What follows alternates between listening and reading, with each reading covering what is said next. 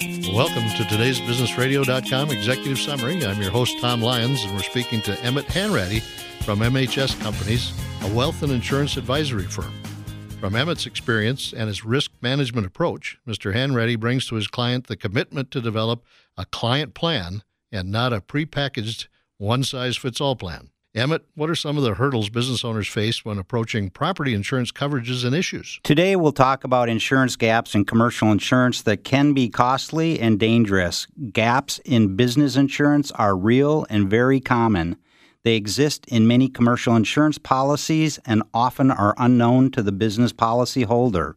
MHS Company's 6-step review process can help the business owner identify common coverage gaps in your business auto, general liability, professional liability, workers' compensation, management liability, employment practices liability, property crime, and umbrella policies. Can you give us an example of some of these types of gaps that there might be in property insurance?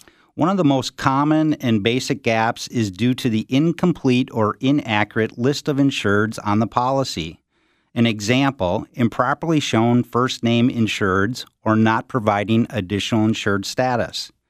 It must be clear who is named as the owner of the policy, the first insured, and all of the DBAs, LLCs, partnerships, and how these other entities are related to the first insureds.